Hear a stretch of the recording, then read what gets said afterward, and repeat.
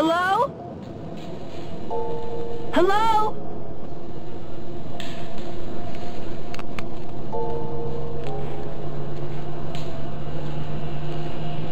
It's all around us.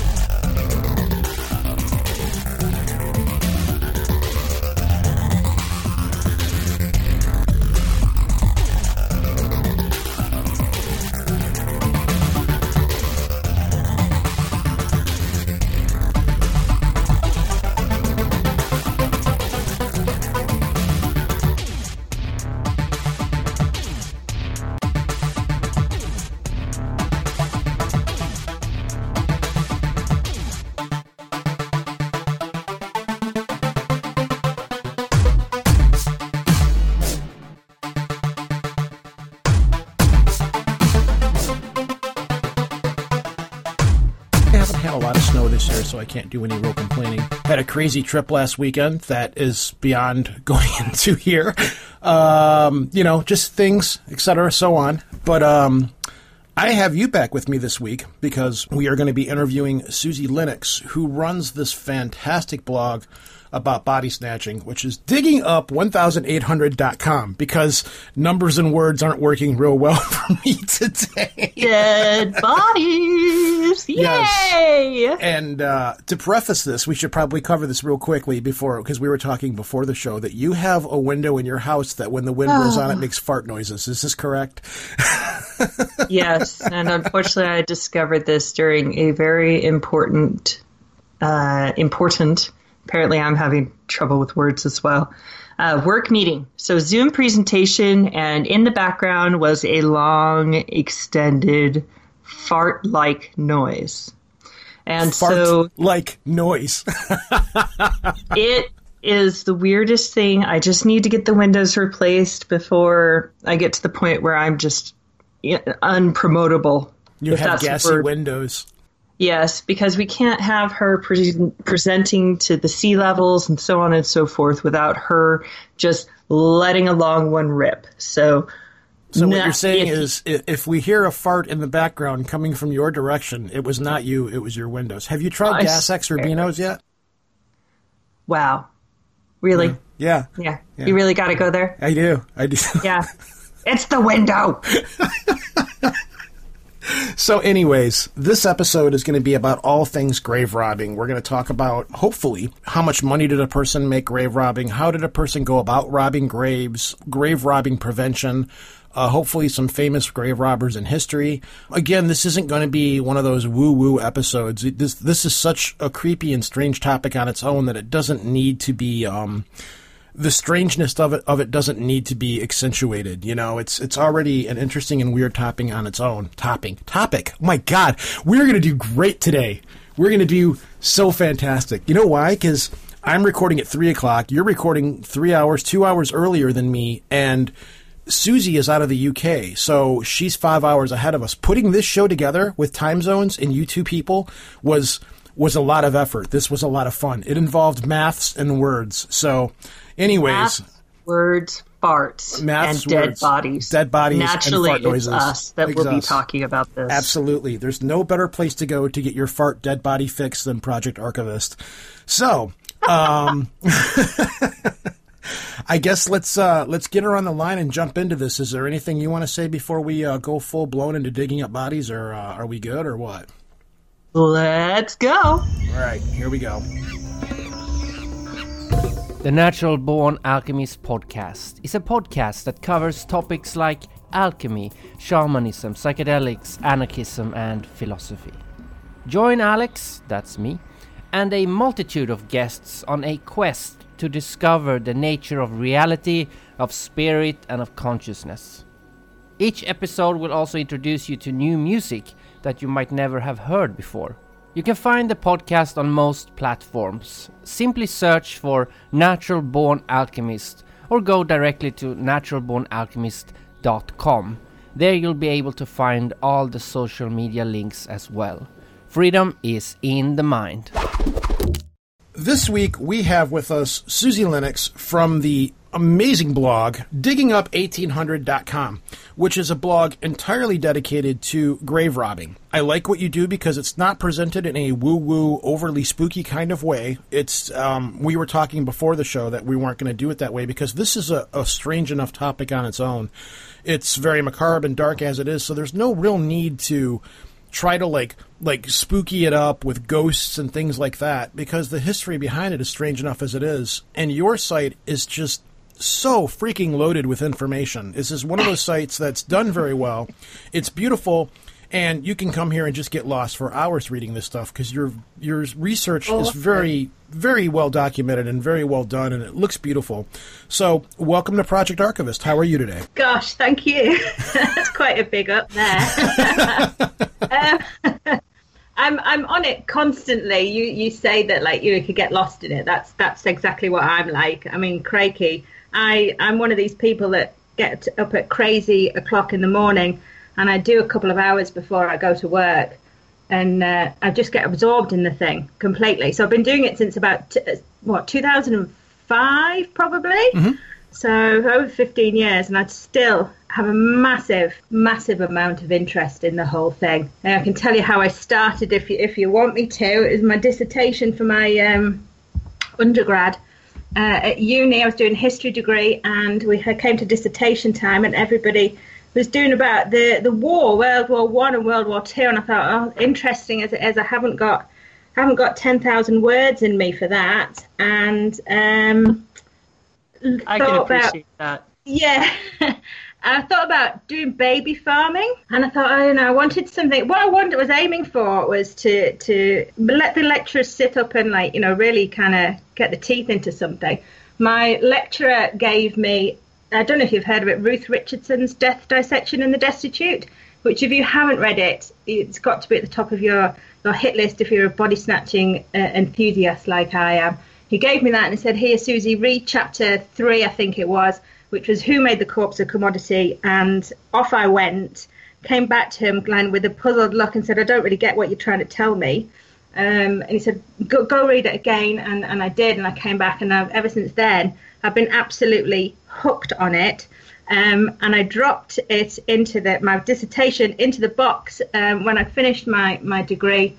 And the look on the lecturer's face when they said, what's the title of your dissertation? Oh, no. It was quite wait, at least you're going to read it. Was that just a play on words? You're hooked on body snatching? Say that again, sorry. I was saying you're hooked on body snatching because I learned about how one gets a body out of a grave during a tour in Dublin, and I was absolutely horrified. Oh, so no, I think America has slightly different technique to us. I was talking to somebody recently, and they were saying about I don't know if you know it was on your program actually, Haunted Ohio Books, Chris Woodyard. Mm-hmm. We regularly have a bit of a chat about body snatching. And she's saying about the hook went under the cadaver's chin and pulled it out of the coffin of the grave that way.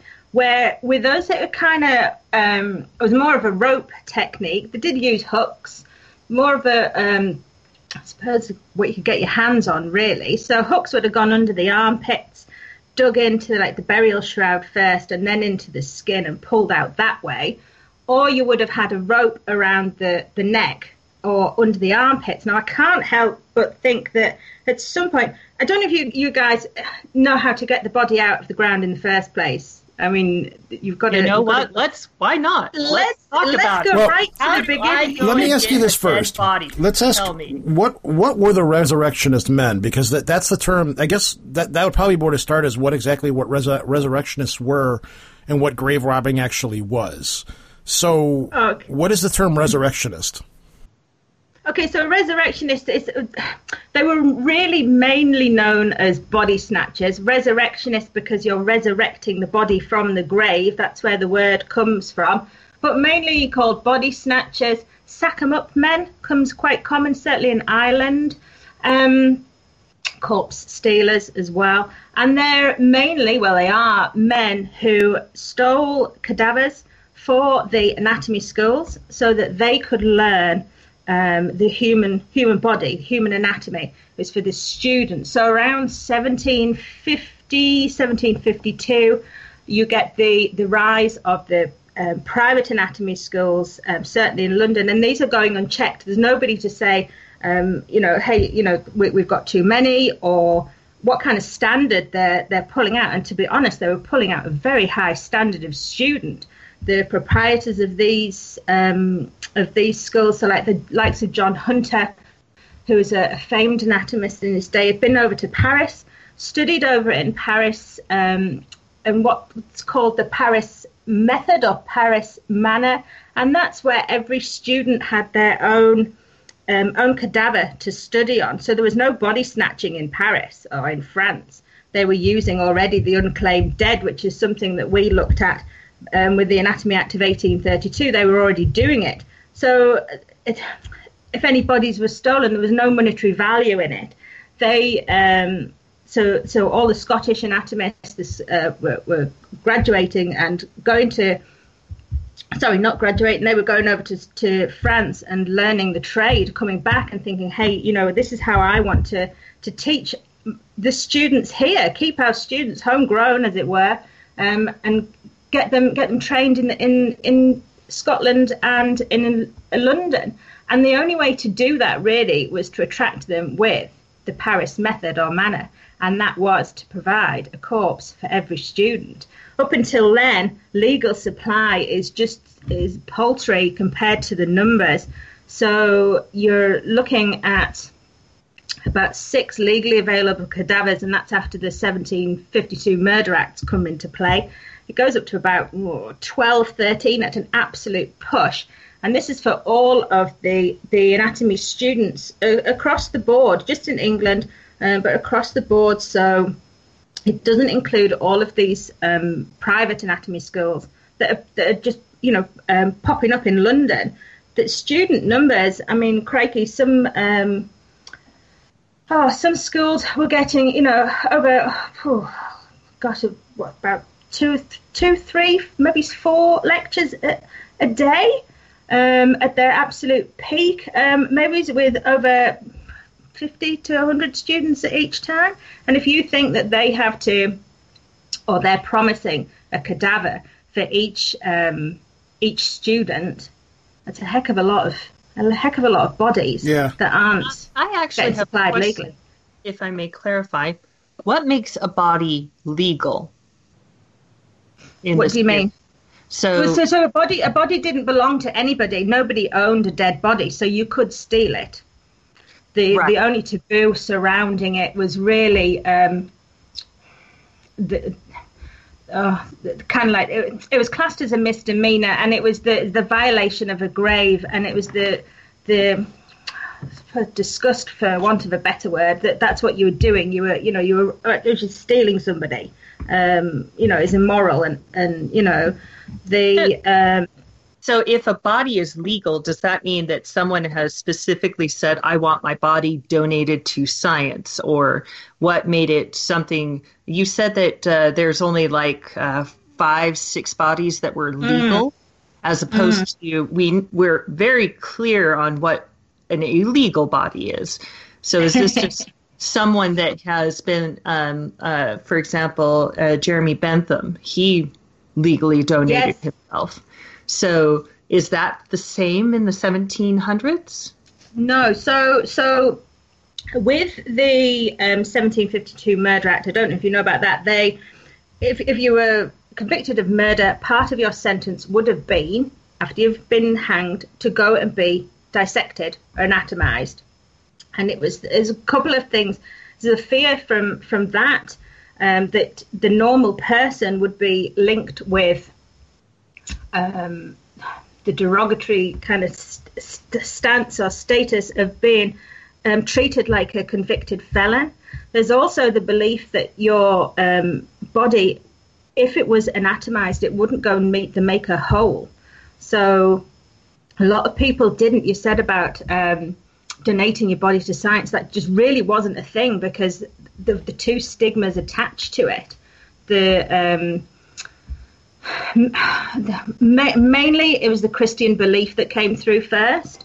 So obviously before the Murder Act came in, the people, there's an account, and I can't remember the date, where somebody had his leg amputated and he buried his leg, and then later on to go and be buried in the same grave afterwards, so that he would be, complete and whole when he met his maker. So there was a lot of fear around that. So people were just terrified of the whole process of being anatomized, and it wouldn't. It was long time before people started to donate. And in fact, other than Bentham, there's a few others. There's a couple of surgeons, which I can't remember off the top of my head, but a couple of surgeons did donate their bodies to surgeons, and also people sold their bodies to the body snatchers to go and sell on to the surgeons. So to get the money that they would have, So definitely sets the stage for a demand for product. Oh, absolutely. Demand for product, yeah. I got to ask, absolutely. how much money did the average body snatcher make? And did they get paid per body, per size of body, age of body, condition of body? What were the mitigating factors to determine how much money a person made off of a body after they would go through the effort to get one of these things? Okay, so you've got to remember that there was a couple of camps here. When you're getting dissected, you need the fresher the body, the better condition. So somebody maybe who had committed suicide or died in an accident at work would have a better physique that somebody had died of old age. So the anatomist would have been able to study the muscles and the skeleton better than digging up an old person. That's not to say that old people didn't get dug up. If the opportunity was there to be dug up, you would have, they would have taken it, because you could have got something from it. The teeth would have been stolen as a matter of course, so you would have taken the body out of the ground. If it wasn't fresh, this did happen.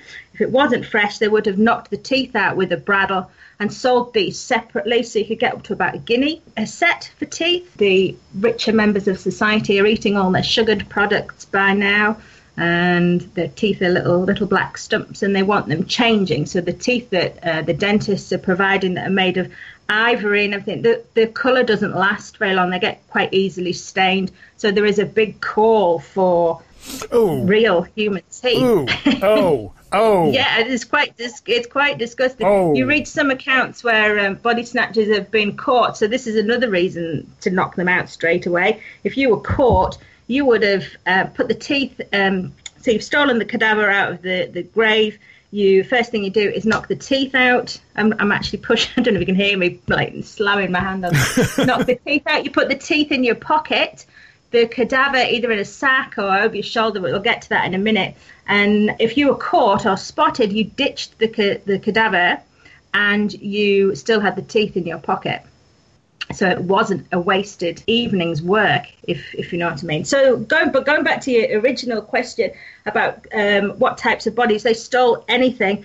I don't know if you've heard of the Irish giant Charles Byrne. He was William Hunter's prized possession, probably. He was over 7 foot tall, and he knew he was going to be targeted by the resurrection men, and the anatomists wanted him because he was so unusual. He is in the not Royal College of Surgeons, Hunterian Museum in London. There is a petition at the moment to try and get him. I was going to ask you, is he free yet? That poor soul. Yeah, I don't. It's gone very quiet here. I don't know if anything's happened. I haven't seen anything further. I personally like to think that his wish was to be buried at sea, so I would wish that was going to happen as opposed to sending him back to Ireland, because even then you're not respecting his wishes. Do you know what I mean? It's yeah, I actually know quite a bit about the case, and his friends almost got him to sea. Almost, yes, but the lure of money, which is the root of all evil, got the better of them, and £500, which I think is about 35,000 in today's money, give or take, I think. But that was unusual. Okay, so on other cases that they were quite interested, certainly as time went on, with phrenology. So anybody that died with like diseases of the brain or skeleton, like skull, that would target. But they didn't really. That's not an everyday occurrence. And everyday snatching and body snatching would have been a nightly activity. They targeted any grave, so just the local churchyard. Someone would have gone around scouting for cadavers, usually on a Sunday, because a Sunday is usually when the burials took place, because everybody's not at work. So what usually happened, or often happened, was a woman, probably associated with the gang, maybe it's a wife of one of a gang member or a partner, would have gone around and pretended to be a mourner, and she could have got closer into the actual, the mourning circle, as it were, and find out about what the person died of. Did they die of natural causes? Was it an unusual disease? If it was an unusual disease, they'd, want to be there straight away because they'd get more money for it. If it was, say, somebody that had died, ran over by a cart or something, it may be that maybe the body's not as usable as, gosh, I'm going to say squashed, sorry. But it might not be, as profitable for the surgeons to take it. Do you know what I mean? Because it's ran over the structures within the body. But yeah, but there is, so in the beginning, so there's two peaks to body snatching, from what I've discovered anyway. It really starts off around, and we have the first one in 1678, which is our first recorded known. It happened today, actually. I put it on Twitter today, actually, of a gypsy boy, traveller boy, was stolen out of the grave. There was like a bit of a clan dispute going on between two families in Edinburgh, and one of the male members of one of the clans was killed, and as penalty they hung 4 of the men from this other clan. And I can't remember. I know one of the gangs was called Fours, but I can't remember the other one. But they were buried, and in the middle of the night, one of the 16-year-old boy was removed. It's thought so. In the morning, when they went and had a look at the grave, he wasn't there. Some people say he didn't hang properly, and he rose and went on his way. And other people say no, he was a surgeon. And I've lost my train of thought, so I'm sorry. we're talking about how much money people made off of these. How much money? That was it. Yeah. So that was it. So that's when it started to really kind of trickle in, and you've got the opportunist, and there's not much money changing hands. So by about 1810, so things start to pick up around 1742. There's a huge riot in Edinburgh. So between then and about 1810, you're looking at about £4 in old money, so around £195 today. I don't know what that would be in dollars. Around 270, I think. About $275 the modern. All right, okay. It's still a it's a mean price. Yeah. It's not. And then you have something in 1816, which is called the Great Cutting Scandal. It happens in London, and there's a big gang in London called the Borough Gang, and they basically got the monopoly here. They bit of gang territorial, not warfare, I don't know what the word is, but they've got like the little territory, and they don't want anybody else to come in and use the cadavers on their patch or sell to the surgeons. They basically provided in the borough, so 3 main hospitals, they provided all the cadavers for these 3 main teaching hospitals. And as they knew that the value of their commodity, so they try and increase the price ever so gently. The surgeons are like, well, no, actually, we're going to get the bodies from somebody else at a cheaper price. This is heard of, obviously, and the gang go in and slash the cadavers so that they're no use to the anatomists anymore, and cause such turmoil, and uproar that because they wanted the prices come in, the anatomists had no other choice but to say, well, okay, we'll agree to your demands, and it rose up to 6 guineas. So that's about £280 thereabouts. So say about £280, £300. Mm-hmm. So it is slowly creeping up, and then you get the next wave. So then it kind of dipped, not in popularity. That's the wrong. Is this dead body extortion? Yeah, I really want them. then give me the money. Absolutely. Show me the money. Show me them, absolutely. So they've got the Borough Gang in London are fascinating. I don't know if you've seen or heard of the Diary of a Resurrectionist. It was written by one of the gang members, Joseph or Joshua Naples, and it covers from November 1811 to December 1812. It only consists of 16 pages, but basically it's a diary of their escapades, who they sold to, how many bodies they lifted, when they shipped them up to Edinburgh, how much money they got. There's even one account where they tried to go out body snatching for the night and they couldn't get the horse and cart out the stable. The horse wouldn't move, which I think is fabulous.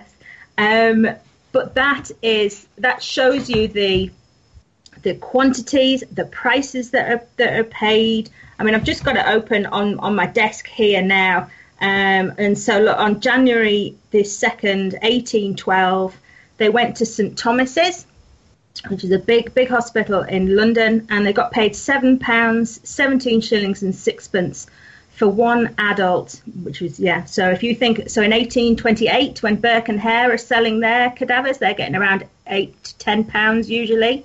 So it's not too far off there. There are, here we go, there's another one here on the 14th. I have to just rewind just quick. Do you have this open on your laptop, or do you actually have a physical copy? I've got a copy, so I'd have to tell you. I love it. So I was just like, let's look at this diary, and then I'm imagining this man in like the 17th century who's like, "Dear diary, today I got paid a lot." I'll send you. I don't know if you put a link up for listeners or anything. It is available free on the internet. Oh yeah, I do have links on my website. I actually did read that, and I was amazed by it. Yeah, because I'm a girl of the 1990s. I had my hot pink diary that I was writing about boys, and then I'm just imagining this body snatcher in England doing the same thing. So yeah, I'll definitely throw that up. So, and I think you can. I think they're not printed on demand, but it's not a proper. What you see on the internet, you can get a printed version of. I use both just for ease. I'm a big annotator, and I've just got notes all over the place. Like the page that I'm on now, I've got down at Christmas. They're off Christmas Day and Boxing Day in 1811. You'll be pleased to know. But on the 27th, they went straight back out and had a look at 5 o'clock. And they got a large, so there's a sliding scale for cadavers, certainly around this time. They're also called Things. So Things for the Surgeon, another great book actually that is around, but they're called Things. Burke and Hare called them Shots, probably because they were murderers and not body snatchers, but Things. So instead of calling them cadavers, let's call them Things, get into the zone a bit more. And there was a sliding scale. So you had a large, which was an adult body, so it's anything over 3 feet really. And so when we're talking about the £4, 4 shillings, that was really for an adult thing. And then anything below there was a large, small, a small, or a fetus, and that was priced per inch. Okay, so there is a sliding scale. Now, I haven't actually found out what price per inch you would have got, which is quite interesting. So I will do one day.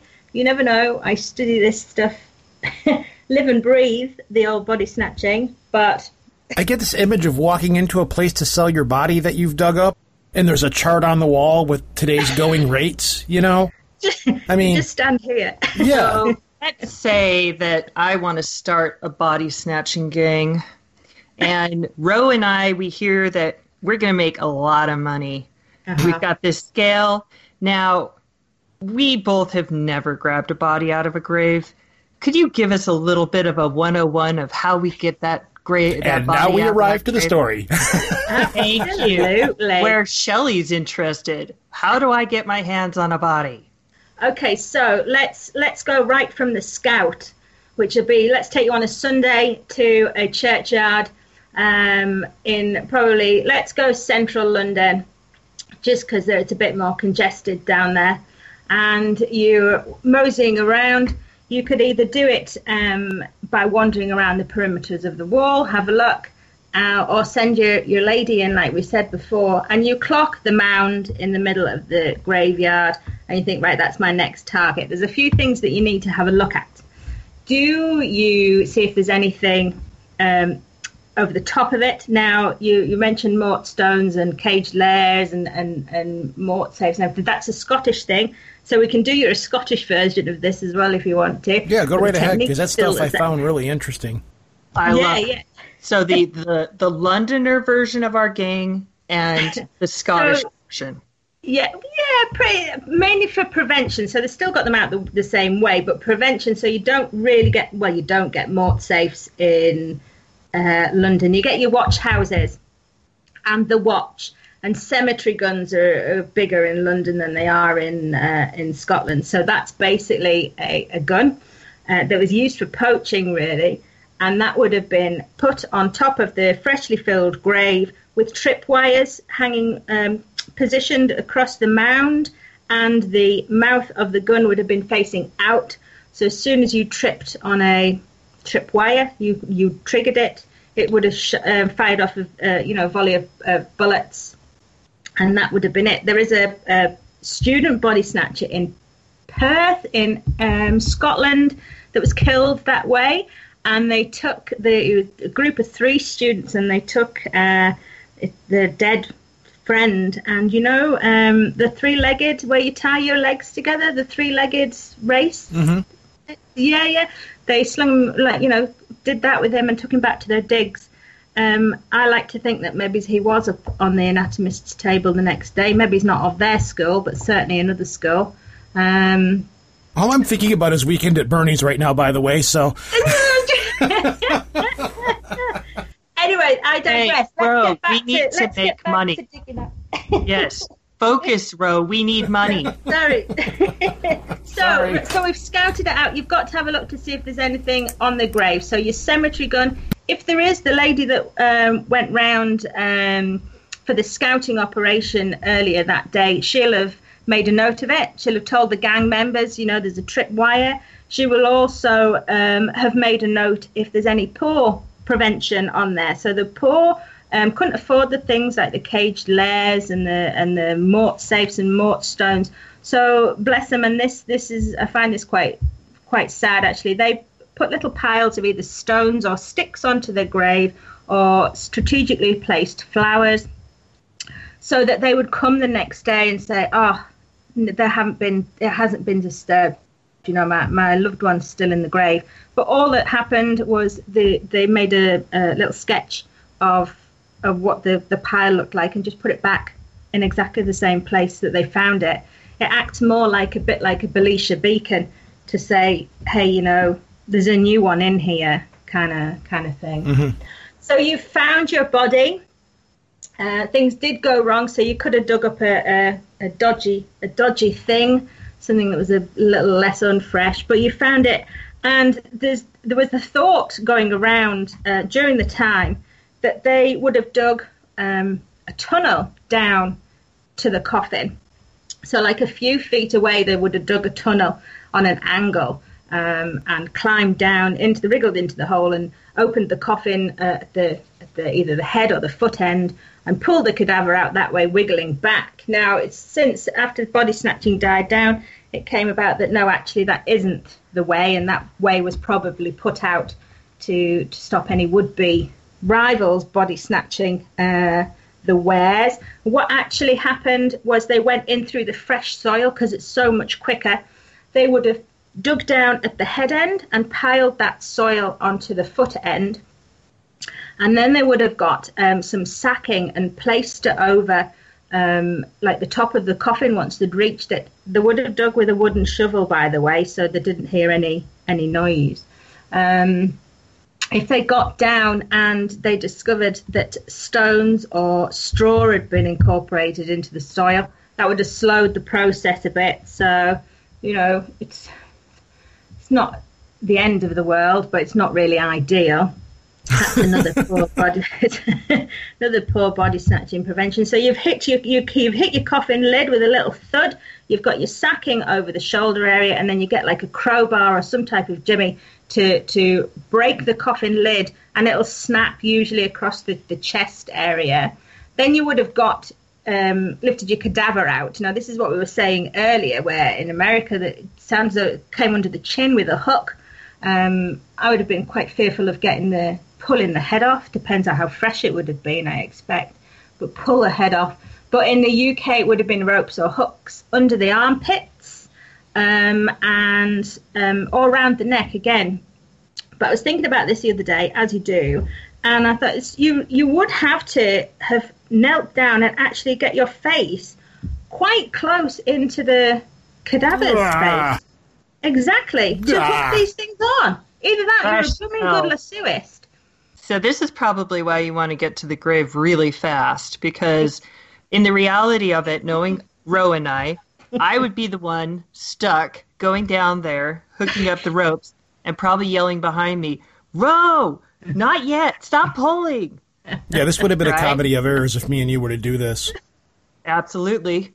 But money's money. So what do I do now? So you're probably drunk at this stage, because a lot of them would take to the drink to Very. Which is Very understandable. much so. Understandable. So you've stood back, you've let all the corpse gases out of the coffin escape. You've got your face down there with the cadaver. You're hooking your hooks under its armpits. You've crawled out, shuffled out, and it starts to pull. You start to pull on the rope.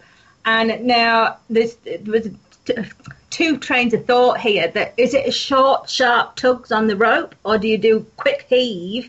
And I do believe that the quick heave is quicker to get the cadaver out, and it slips out and pops out onto the graveyard floor.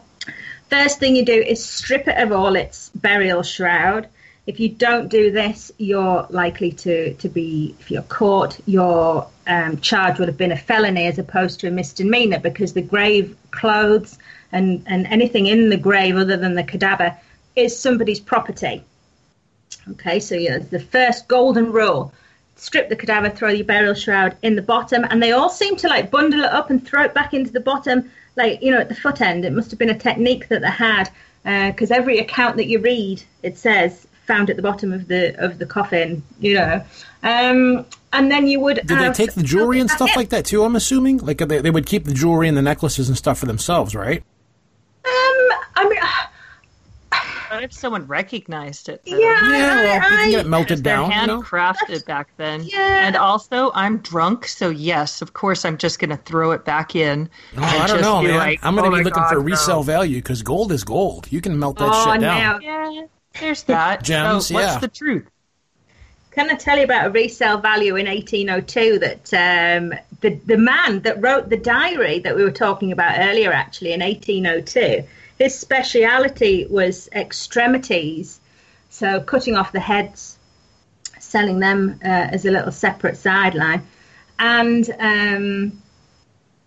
he was a gravedigger at a London churchyard, and so he had a bit of a sideline going on here. And when he was caught, he eventually got imprisoned actually for 2 years for this. But he was imprisoned for the cadaver. And he also got imprisoned because he'd stolen like the shroud and burial cap, etc. But it came out in reports that he tried to sell all of this to an undertaker in a nearly as new kind of scenario. Nearly as new. One careful owner. Just look at the freshness of this body. It's like that Monty Python skit with the dead parrot, Beautiful plumage. Oh, boy. I'm not wrong. You're not, but we're not that stupid. We're drunk, but we're not that stupid. But obviously the undertaker didn't. He obviously had a conscience. This one wasn't corrupt. But the body snatcher in question, Joseph Naples, went to prison, and he broke out of prison. And the best thing he did was he was sent to picking oakum. And his previous life before he was a gravedigger, he was in the Navy, and they set him to pick oakum as hard labour. He'd been sent to hard labour in the prison, and he crafted a ladder while he was picking his oakum, and escaped from prison with somebody else, George Marden, I think he was called. And he, after he got away, he posted back, or he sent back his prison uniform with a note saying, "I've got no further need for this. Thanks very much." Huh. Which I think is fabulous. Just the goal. I just think that's excellent. Because if you knew all the other stories about Joseph Naples, you'd think that's cracking, that is. That is pretty hilarious. So anyway, so where are we? So we've got the cadaver out of the ground. It's laying naked on the graveyard floor. You've then got to think, right, how am I going to get this thing to the anatomists? Or am I going to ship it to Edinburgh if you're in London? You're not quite sure what's going to happen to this thing yet. So there's a couple of things you can do. You can either throw it over your shoulders. I personally wouldn't recommend that, because you've got the grey, clammy,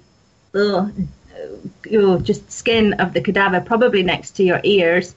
Maybe it's the dank hair. If it's a lady, it could be flapping up in your mouth. You don't know. Well, so what you would do is probably fold it in half.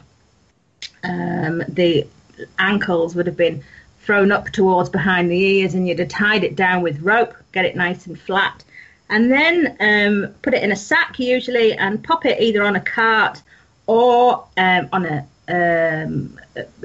gig, like a horse and cart, so like a sack barrow thing, and take it to your anatomist in London. You could also say, right, I'm going to ship this one. I've had a request. I'm going to ship this one up to Edinburgh, at which point it would have gone into a box, probably around 3 feet by, I want to say 16 inches square. So these things weren't coffin shaped. They were, if you imagine that you're folded into 3, so torso size really, you would have been squashed into there, no grace about it. You were rammed in. It didn't matter if your back was broken or anything like that. You would have been packed around with sawdust or straw, something else to absorb. I was actually going to ask, if you were shipping a body way back in the day of not refrigerated, how did they hide the smell? Well, they didn't very successfully. I wrote a post not too long ago called Bitter Salts and Pickled Herrings, which is where the disguise, that's what they labelled the barrels or boxes up with. So people wouldn't look twice really at the smell that was emanating from them. The ones that we know about, the ones that have been discovered, were discovered because of the smell, or maybe also if they've been left in the coach office. So there's a big kind of like exchange, like a travel exchange, or where the coaches would come in from London up to Newcastle, which is about an hour north of York, about 3 hours south of Edinburgh. And then the coaches would have, gone across the country. So it's a bit like a transport hub, really. And a lot of cadavers were found there or discovered there, usually because of the smell.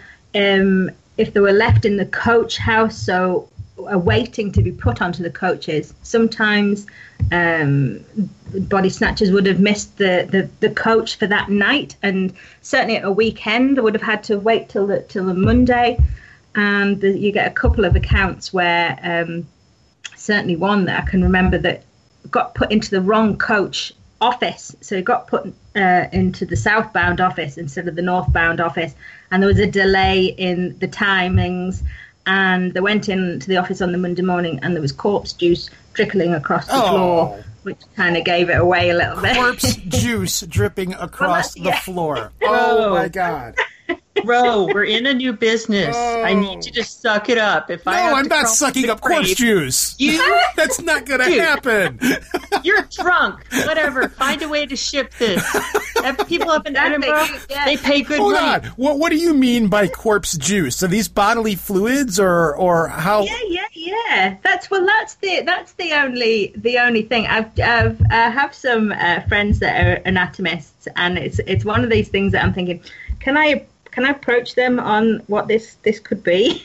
I'm sure it's a yes, but to me it is all the natural decomposition of your cadaver. So if you think when they're snatched out of the ground, they're usually done. Some are done the same day or night that the burial takes place.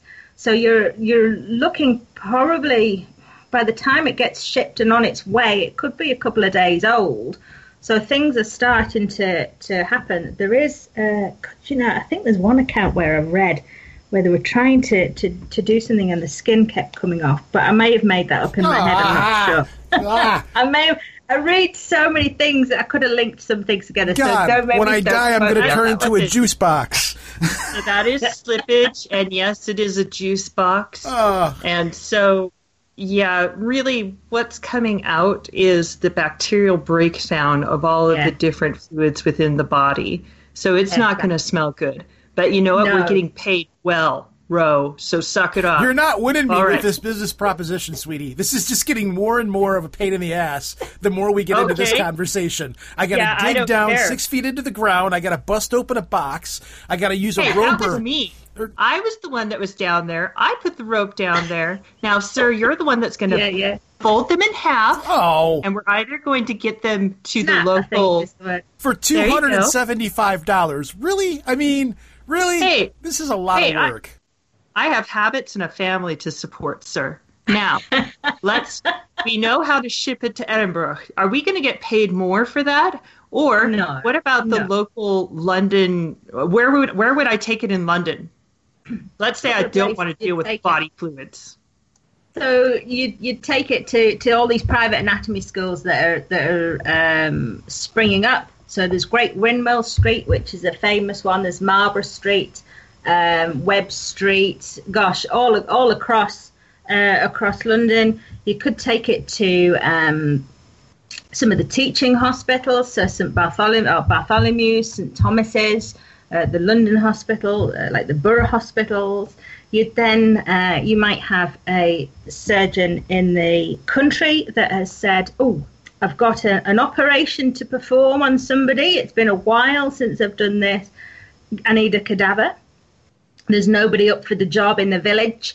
You know, I've heard. I've got in touch with a London physician. Can you organise one to have me sent up? And so letters are, little network of informants, of kind of suppliers. So this isn't a guy standing in an alley with a trench coat going, "Hey, psst, kid, come here. You want to buy a body?" And he opens up his trench coat. There's a body hanging in his trench coat or something. That's not how this works.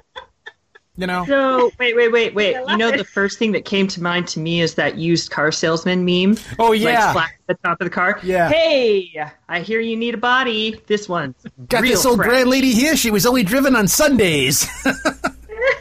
So fresh, look at them juices. So we're not being paid more for the ones going to Scotland. Okay, Ro, we'll take it to one of these anatomy schools. Now, is someone waiting for us, or are we like knocking on the door and being like, hey, guess what I got?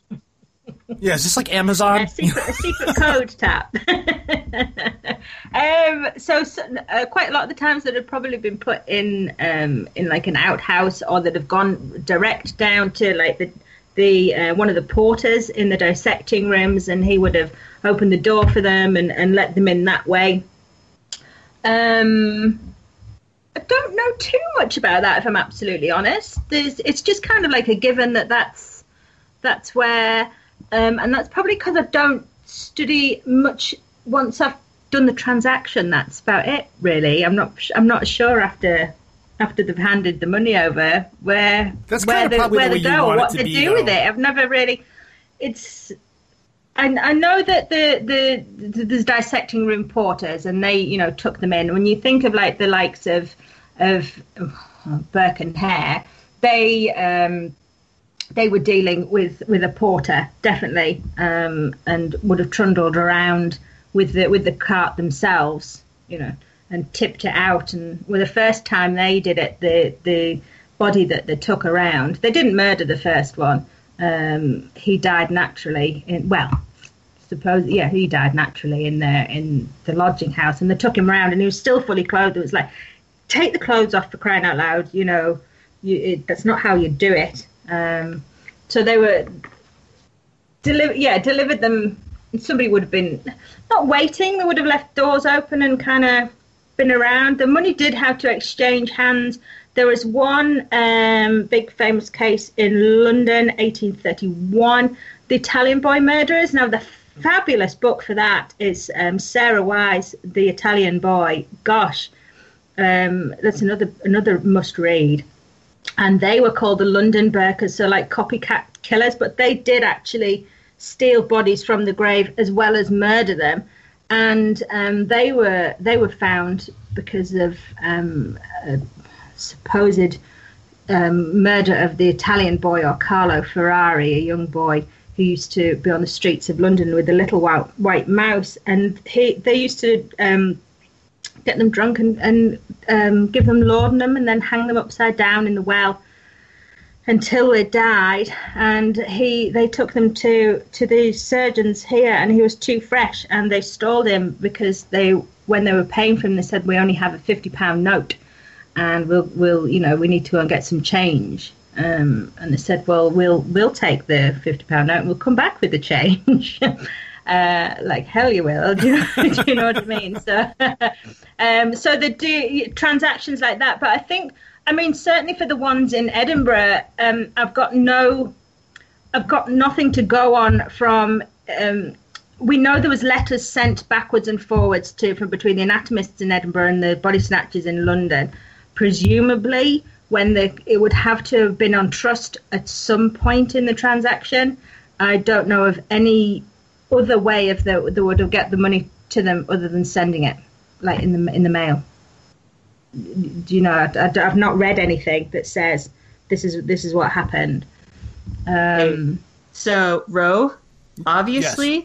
I've made this arrangement beforehand, so I need you to suck it up. They are there waiting for it. We're fine. We'll get the money. You can get more drunk. All right. So we know. Now we've got Did you have a past life as a drug dealer dealer or something like that? Because you're flowing into this way too damn smooth. Past life, sir? Past life? You know what? At this point, how about this? Like, you are far too into this business proposition than most normal people would be. Oh, you know what? I think that she can appreciate this more than anyone. It's real nice to talk to other people that have a fascination with these things. Yeah. And so you're just going to get into it. Now, here's my thing. Let's say that I've conned Ro and I'm like, look, we ran out of money. Let's go. And we go there and I'm telling him, this person died of a really weird disease. We're going to get so much money. And all of a sudden, I find a giant stone on top of the grave. Or like you were saying, the cages and stuff like that. Let's say that we've moved our business up to Scotland. You said that's where it was? Yeah. Talk to me about what has stopped us in our tracks of not being able to get our drinking money for the night. Well, I want to take you to the Aberdeenshire side of Scotland, so on the east coast of Scotland. We'll go there first, because they've got the nicest stuff, I reckon. So, depending on the time period, so before, say around 1816, you'll have come across a mort stone, which is basically a big lump of rock that would have been put over the top of the coffin at burial. And it would have been put there using something, mort stone or mort safe tacker, which is a bit like a little tripod that you use for your mobiles. Think of that kind of design. And it would have had a rope, 3 ropes coming out down from the middle with hooks on the end.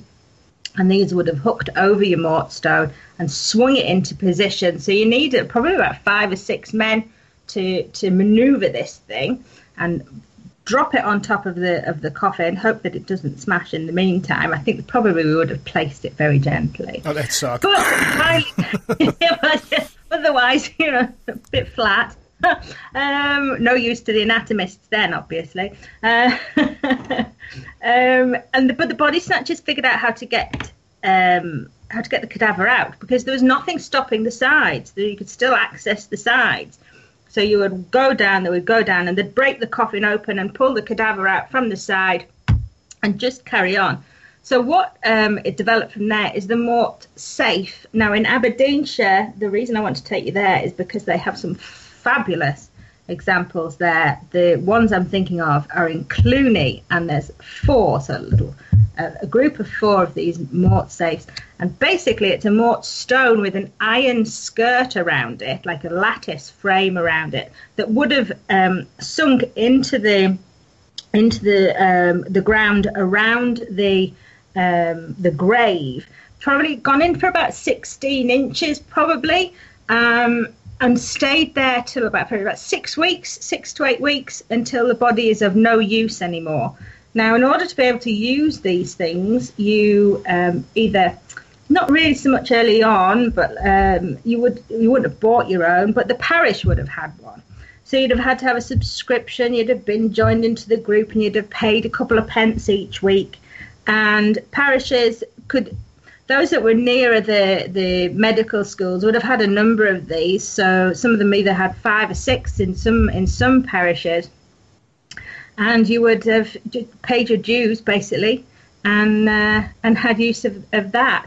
As you move across the country, so in Scotland there's different designs. So Aberdeenshire's got the Mort stone with the lattice round. It's a very obvious example as soon as you see it. If you come more like in central and then into the west, you get the designs become more like a cage-like, so in 2 halves, and these are clamped like top and bottom of the coffin, and then rods are inserted between the clasping the top and the bottom together, and then inserted into the ground. So there's a lot of labour to insert in a Mort stone. You'd have dug the grave. They didn't have cranes back then. They didn't have no. like you just didn't go out with a backhoe and dig the grave and then do all this stuff. You had to do all this stuff by hand and lift these things into the ground. This was a lot of work. It was like a whole lot of work. I would like to point out here, Ro, that you gave me so much grief about our new business venture being so much work. You could have been one of those guys having to put the stone on top of it to stop us. Actually, the clever thing to do would be to be moonlighting both jobs, to be able to put the stone in there my gosh. And then go back. Then you would know which ones. Yeah, that would be the best way to do it, would be to have an inside racket or inside contacts with all of these places, which I'm assuming from what you're describing thus far, because what I'm getting in my head, right, I know this isn't how it was, but I'm getting this vision in my head that as soon as it gets dark, all these graveyards are just overrun with grave robbers everywhere. It's kind of like, it's kind of like reading comic books. You get superheroes flying all over the city. Then you envision the city where it's just superheroes flying everywhere in the city all the time. So when night hits, these people are probably like cockroaches and just descend onto these graveyards. So, do you have a situation where you go in the graveyard and you've got a guy on the other side of the graveyard digging a grave and a guy on the other side of the graveyard digging a grave, and then you get into turf battles because, hey, this is my graveyard, go find your own graveyard. There's all these things that are going through my head right now. Let them run, because you're on it there. You're on it. Okay. Can I just go back to you wanting to be a bit on the inside? Yes. There is, in Lambeth, there are in part of London, a job advert goes into the paper. Watchers, so they have a watching society basically, which is a group of men that would have stayed in the graveyard for about 6 weeks, just watching the grave and checking out, anything's happening. Lambeth put an advert in for watchmen, and 2 body snatchers apply for the position, and they get it. Sweet. And I know it's fabulous. Now we're talking, Ro. Now we've got a day job and we could probably sleep, and then we could also. Oh wait, no, you're watching at night. Okay. Yeah, but so one of us does. But if you're supposed to be watching and you're robbing the graves, then you're not actually. I guess you wouldn't have that job for very long then, because if you got the job as the watchman and then bodies come up missing, then you're not doing you're one of those jobs you're not doing properly. You're either exceeding at one job and failing at the other, or vice versa. We could just make it, never report a body is gone, and then make sure that no one can see that we've dug a little hole. Okay. Oh, they were caught. It was all of a sudden. Darn. Yeah, I know. Even though none of the body snatching didn't stop, basically. So every night that they were on duty, cadavers were stolen, and the people that employed them were getting a bit suspicious, and so they thought, "Oh, we'll just have a watch here," and they caught them mid-lift, really. And a little bit of a riot went on. One of them whacked the other one of the real watchers over the head with his spade, and of course they went to prison. But you were saying about going into a graveyard and somebody already being there. Yeah. About yes, that did happen. Yes, that did happen, and a lot of it was because of your patch.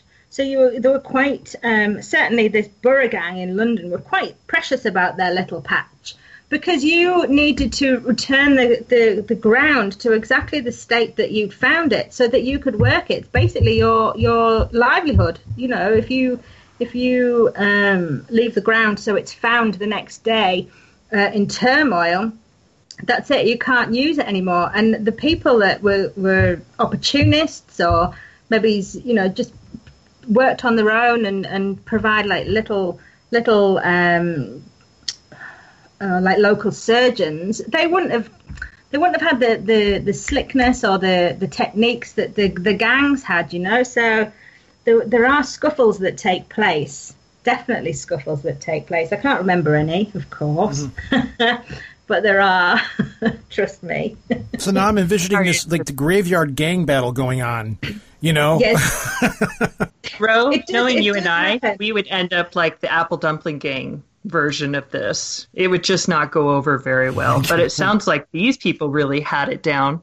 So I just would love to hear more about that. Well, like, did you have like identifiers on you for which gang you were with, or did it turn into like Gangs of New York when you'd like quietly challenge each other so you don't get caught? I think it's more of an unwritten rule, really. There's there's a prolific body snatcher snitches on gosh, I'm trying to remember the cases where I'm stalling. There's one body snatcher is digging up a grave, and he's making such a hash of it that he's caught, basically. And there's a £10 reward. The body disappears. There's a £10 reward on, getting this cadaver back. And another body snatcher comes up and says, well, actually, I know where that is. I'll have the £10 reward. Delivers this cadaver back to the authorities, and they put it in the outhouse or the vestry to get ready for the funeral the next day. The body snatcher that is caught, he's sent to prison for 6 months. He's out of the way, and the ground that he attacked is basically ruined. It's out of commission now because he made such a hash of it. The locals are all heightened alert. We've got to be careful. All the neighbouring parishes will subsequently be alert that there's body snatchers on the scene. And so it's ruined. You can't use it anymore. But the body snatcher that dobbed him in has had the £10 reward. He also knows that there's a cadaver ready for the taking, already lifted in the the vestry or the watch house, and he steals it back and he subsequently sells it. So he's dobbed somebody in to I half think that he was in training with them to join the gang, if that makes sense. Mm-hmm. And that he put him in prison because it was nothing to go into prison for a body snatcher. I mean, certainly around the time when the diary was written, so 1811, 1812, your surgeons are paying for your keep, for want of a better word. They're making sure, they're giving the money to your family, so they're not, looked out. So it's just an inconvenience, really, to be in prison. Yes, it would be hard, because prison was hard then. But, they knew that their family was provided for and, come out and just carry on where they left off. So I do think that the body snatcher that was sent to prison, that he was in training and that it was part of a grander plan to get the reward money and to sell the cadaver as well. So that's my theory on it. Mm-hmm. Whether or not it is true, I don't know. But Okay, Ro. Let's just start a pyramid scheme-like thing. Oh my God! You're just relentless on this. Jesus, She's woman. on it. I am. Okay, let's. We make sure that we have a surgeon that keeps us kind of like a pretty housewife. Yeah, you go out and find we supply that. stuff for her. Yeah, We just have to make sure that we don't get into a certain patch that's owned by someone else. Obviously, Scotland's not for us because they've got some pretty heavy stones and. No. You live in and Utah. Our Watchmen okay? situation. How is this going really to work in out. Utah? Hey, don't stomp on my dreams, sir. So, we can't be Watchmen. We got caught. Now we need a surgeon. Would we be better off in London or Scotland or Dublin? Where would you suggest we go for our enterprise? Gosh, that's a loaded question. I'd probably either of the three places really. Probably. Are you still a body snatcher at this, Kate? Are you trying to get rid of it now, eh? Let's get rid of it. Why not? Let's get rid of it. do that. Okay, let me think. I'd probably go Edinburgh. Yeah, because London. There's a lot of body snatchers in London. I have so over my time of researching, I've got over 250 of these individual guys. This is probably why I can't remember the cases. I've just got so many. So it's all, and majority of them are London. I've got a old school series of record cards. Why is that? Why London so much? There's gosh, probably a number of reasons. The volume of, I nearly said traffic, but that's not the word I was going to say. The volume of cadavers is the word I was looking for. There's more people dying, so the more students. So we don't have figures for students till around 1828, and we can see that Edinburgh and London are both having around 1,000 students a year. So they're equally the same, but Edinburgh's not as populated as London.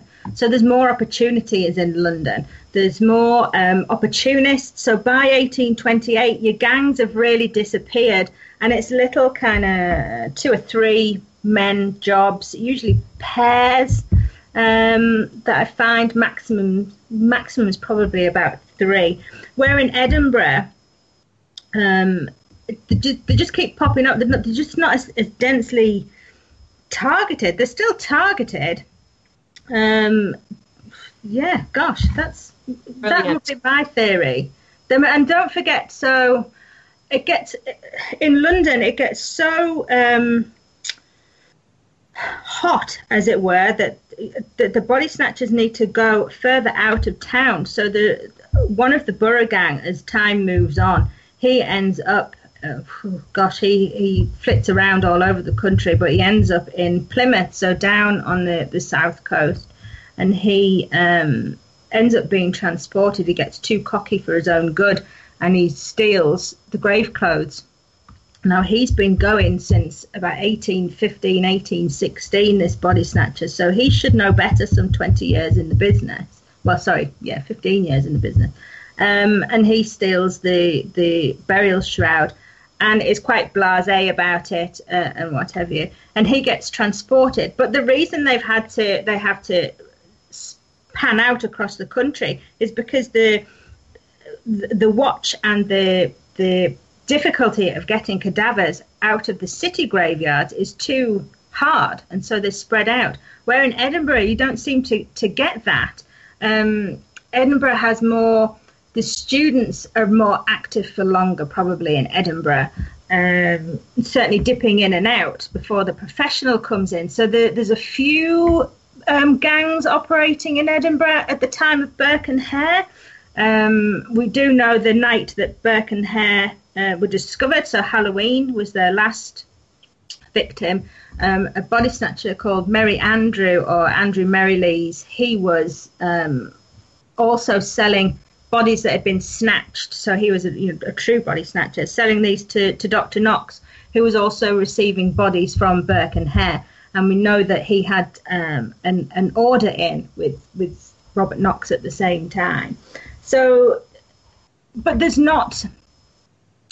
just not the quantity of body snatchers there. So if you want to get your body sold, you've got more chance of. Not to say that it wouldn't be sold in London. Actually, always takers. There's always takers.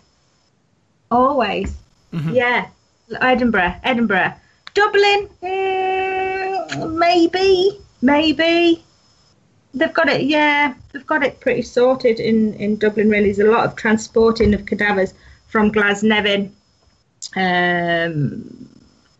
off to Liverpool and then subsequently up to Edinburgh. So shortage of bodies in Edinburgh. So they're going to love you in Edinburgh if you take your cadaver, if it's still fresh enough by the time you get up there. It depends how much you dally on the way up. If you get lost, of course, because you're not going to have your. Be terrible at this. Absolutely terrible. And I just, this reminds me of one of the blogs that I read on your page of the 5 rules that you must follow. So I would love to hear a little bit more about that. So like, number 1, always use a wooden shovel. So why a wooden shovel? The noise. So you remember how I said that for the poor body snatching prevention, they would have put stones or soil into the soil as it was backfilling. It's to stop down on the chink. So silent. Now, I've read somewhere that they used a specific technique. I haven't found out what this technique is, but definitely used a wooden shovel. I've also read somewhere that it was shorter than a normal shovel, so it could have been hidden like in your coat a bit better or secreted about your person a bit better. So, but that's not to say that they didn't steal them as well. So they would have, there's 2 body snatchers in Peterborough, which is probably not too far from Cambridge, actually. In the UK, they stole, they were opportunists. They were hard on their luck. Was it their wife? One of their wives were ill and they needed some extra money, and they thought, we'll steal this body. And the first one that they dug up, as you do, exactly. Bro, I told you side hustle. There's an important reason we're doing this. You make me feel bad about providing for my wife. Oh my God. My children. Oh my God. What? They call you Uncle Rose. Oh my God, no. Anyway, so these 2 gentlemen with really sick wives. Yeah, they were like, we can get some money for this, and quick money. We need it. They stole a shovel from the local pub as they, I think one of them lived opposite the local pub, and they stole the shovel from there. So it wasn't uncommon to steal it. I mean, if you think of these guys, they were probably thieves and God knows what else when they weren't in the dissecting season, which is another thing that we've got to talk about. So they had, they thought nothing of breaking into a house or breaking into somebody's shed to steal something, so they could go and do their task, and they wouldn't have put it back. They'd just, thrown it over a hedge or left it up leaning against the, maybe it's the gravestone or something, you don't know. But they wouldn't have put it back. So definitely, yeah, a wooden shovel. So what's the next rule then? So I've got it up here, actually. Is never snatch under a full moon. Yes. Let's hear about that. I have reasons to believe why that's the case, but I want to hear more from you. Okay. It was so you weren't seen in the churchyard, actually. Now, funnily enough, we had a full moon here the other night, and I looked out of the window, and I do a lot of thinking about body snatching and trying to get it into my head. And I looked out of the window and I thought, gosh, it is bright. You would have been spotted, like maybe it's not in the churchyard, but even walking around the country lanes, if you're targeting a country site, you wanted as much darkness as you could possibly get. So, wear dark clothes as well would also have helped. There's a couple of student body snatchers just outside of Leeds, Huddersfield, just outside of Leeds in West Yorkshire, who one of them had light-coloured trousers on when he was body snatching. It had been raining and it was muddy, so he would have ended up in a right state. but anything to disguise and keep you hidden, really. So a full moon, no. Now, in the diary that we keep going back to, there is in the back pages of it a little chart that tells them when the full moon is coming out. And so they know not to go body snatching at that time. You know, and you see some of the entries in the diary that say, didn't go out tonight, the moon was, moon was too bright, and we'll call it a day. So that's when I stayed in with my very sick wife, Ro. Now, oh my God. The next rule, never take the burial clothes. So we kind of covered that one. Yeah. And then always remove the teeth. The teeth is a good one. I kind of like the teeth.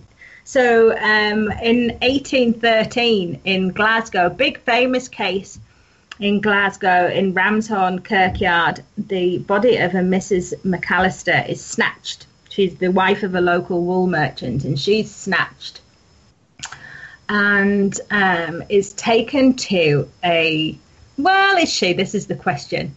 Let's just say she's snatched. Now, there's 2 body snatchings that night. One happens in Ramshorn Kirkyard and the other happens in Glasgow Cathedral. And word gets out on the street pretty much straight away, hey, there's been a body snatching. The constables are out. We're on the look to try and find this woman. Now, a student hears this, and he is unaware of the snatching that takes place in the cathedral.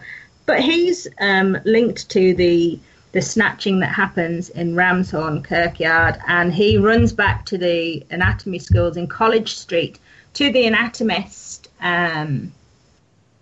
which I've forgotten his name. You can look it up if you want. I can edit it up. I can edit everything. I've forgotten his name. Medical professionals, they're so easy to forget. Patterson is his name. Granville Sharp Patterson. Anyway. So he runs back there, and he said, they're coming, they're looking for the body, right? Okay. So they just throw 3 more logs onto the fire and get the cauldron that's in the corner with some bones in, bubbling up a bit more and getting that going, and they strip the place clear so they can't see any cadavers, because there is a cadaver on the table. When they come and start knocking on the door that want to be let in, they are kept waiting for a while. When they do eventually get let in, one of the search party is made up of this woman's brothers, and it's also made up of this lady's dentist. Now, they think that this is probably one of the first cases of using teeth to identify a cadaver, like putting 2 and 2 together, because the dentist recognized the teeth, or the false teeth that had been put into Mrs. McAllister's mouth recently, purely because on the search, one of the students took out the mandible of this skeleton and put it from his pocket and showed, that this is bits of Mrs. McAllister. Now, at the trial, they say that it wasn't Mrs. McAllister. I like to call her the human jigsaw, purely because bits, during the search, bits were found, like in tubs of brine. There were people putting their hands in and swirling around in these tubs of brine and pulling out the odd different limbs, like, well, that's 2 arms. It doesn't matter if they're 2 right arms, but there's 2 arms anyway. And they kind of reconstructed this woman on the dissecting table, a bit like Frankenstein. And she was put together. And they said, yes, that's her, that's my sister. Turns out that probably it wasn't, even though she was reburied in the family vault.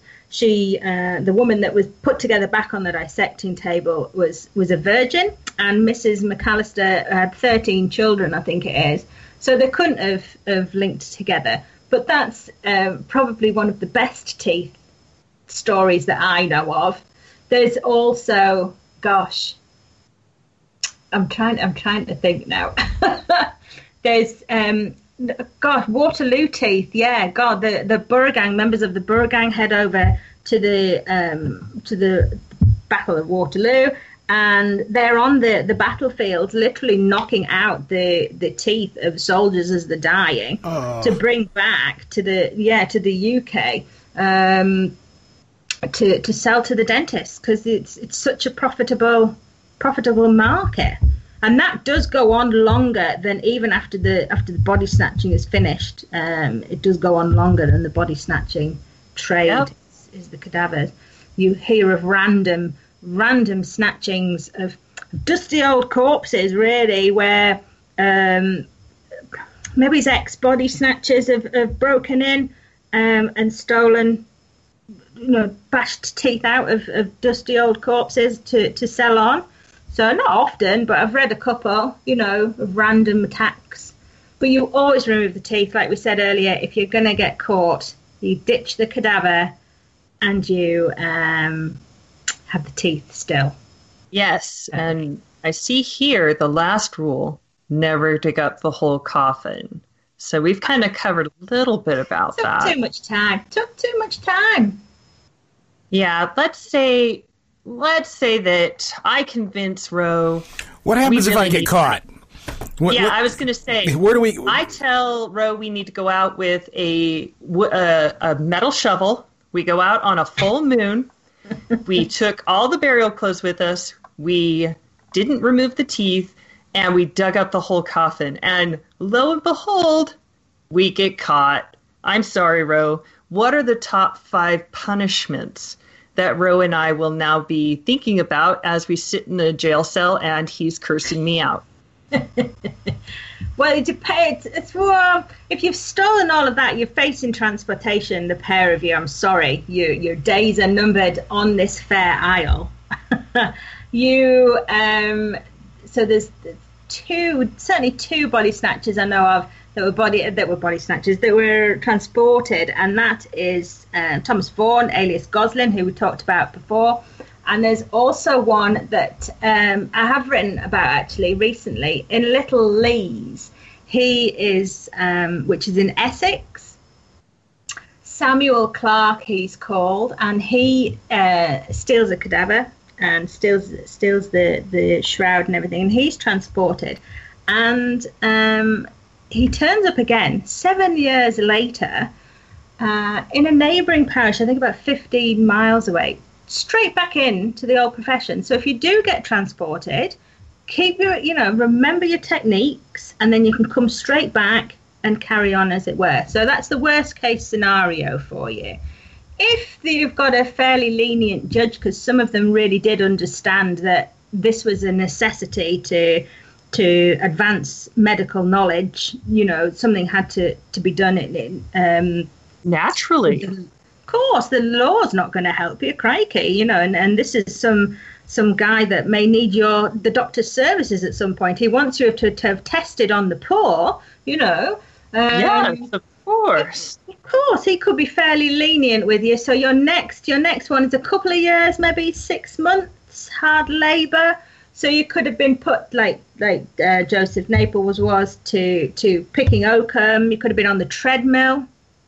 Hey, there you go, bro. We could come back to our sick wives with a 6-pack. Yeah. No problem. You could. So let's say I'm not that lucky. No, you wouldn't be. So you could have had that 9 times out of 10. If you'd have thought, you've had a bit of a conscience and thrown the grave clothes back, and you were just caught with a cadaver, you could have 9 times out of 10 you'd have had 6 weeks imprisonment, which was not really, you could do that. You're not really getting punished. You may have, missed your wife or husband. You don't know. I doubt it, but really? Yeah, I know I missed mine. So, okay, that's not so bad. I could possibly have a fine. Depends on the status of society, don't forget. So if you're a surgeon that's been stealing, because we don't know what you do, if you're an actual body snatcher, but if you're a surgeon having a bit of a go, you'd have got a fine. A slap on the wrists and a fine. Well, that's definitely not us. £10, yeah. Okay, and let's say that who's the next least likely to be punished then, or like to have the less amount of punishment? Would that be like a high member of society, or Usually it was the doctors themselves and the anatomists themselves. So, and this is why the professional came in on the scene, because in the beginning, the need for the cadavers wasn't as great as it got to be because of the student numbers. So you could provide your own cadavers for the lessons themselves. Your students could have gone out with you. In Glasgow, you were digging up corpses to pay for your fees for your studies, and so there was no real need for the professional to come in. But then, as the student numbers started to increase and the need for cadavers got a bit more, the taint on their reputations was starting to get a bit worse. So they were like, hang on a minute, if I get caught body snatching, that's my reputation gone, that's my profession, I won't be able to practice, I won't be able to charge all of these people vast sums of money that, to try and cure them. So I best, watch what I'm doing. They have never come across a surgeon or student of that, for that matter, because they had reputations to uphold. Yeah, they're going to be future surgeons. So, and it's not their fault, don't forget, that the law isn't accommodating to their needs. That's why you call in professional services of Roe and Shelley. Oh, God. Exactly. You can still go and watch. Got caught. So what's going to happen to us, since we are obviously not surgeons and not of high society? Well, you're going down. If you've stolen everything that you've said that you've stolen, you're transported.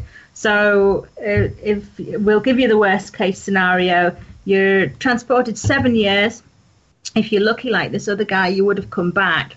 If not, stayed, you may have died on the journey over there. You may have stayed in the prison hulks and never actually left English soil. You could have died in the prison hulks and never actually left English soil. But it's not looking good for you. If you've got a lenient judge, I'd give you 2 years imprisonment with hard labour. Actually, that's my sentence. And what if we stole the beloved granny that Roe mentioned before, that the entire community loved? Is there a possibility of the disgruntled mob? Yeah. You would, only if they knew about it. So if you've stolen the cadaver, gosh, well, there's a couple of things that could have happened. Let me just think. If you'd stolen the cadaver, I'm thinking of 90-year-old Mrs. Spark is who I'm thinking of. She was stole in 1813, I think maybe.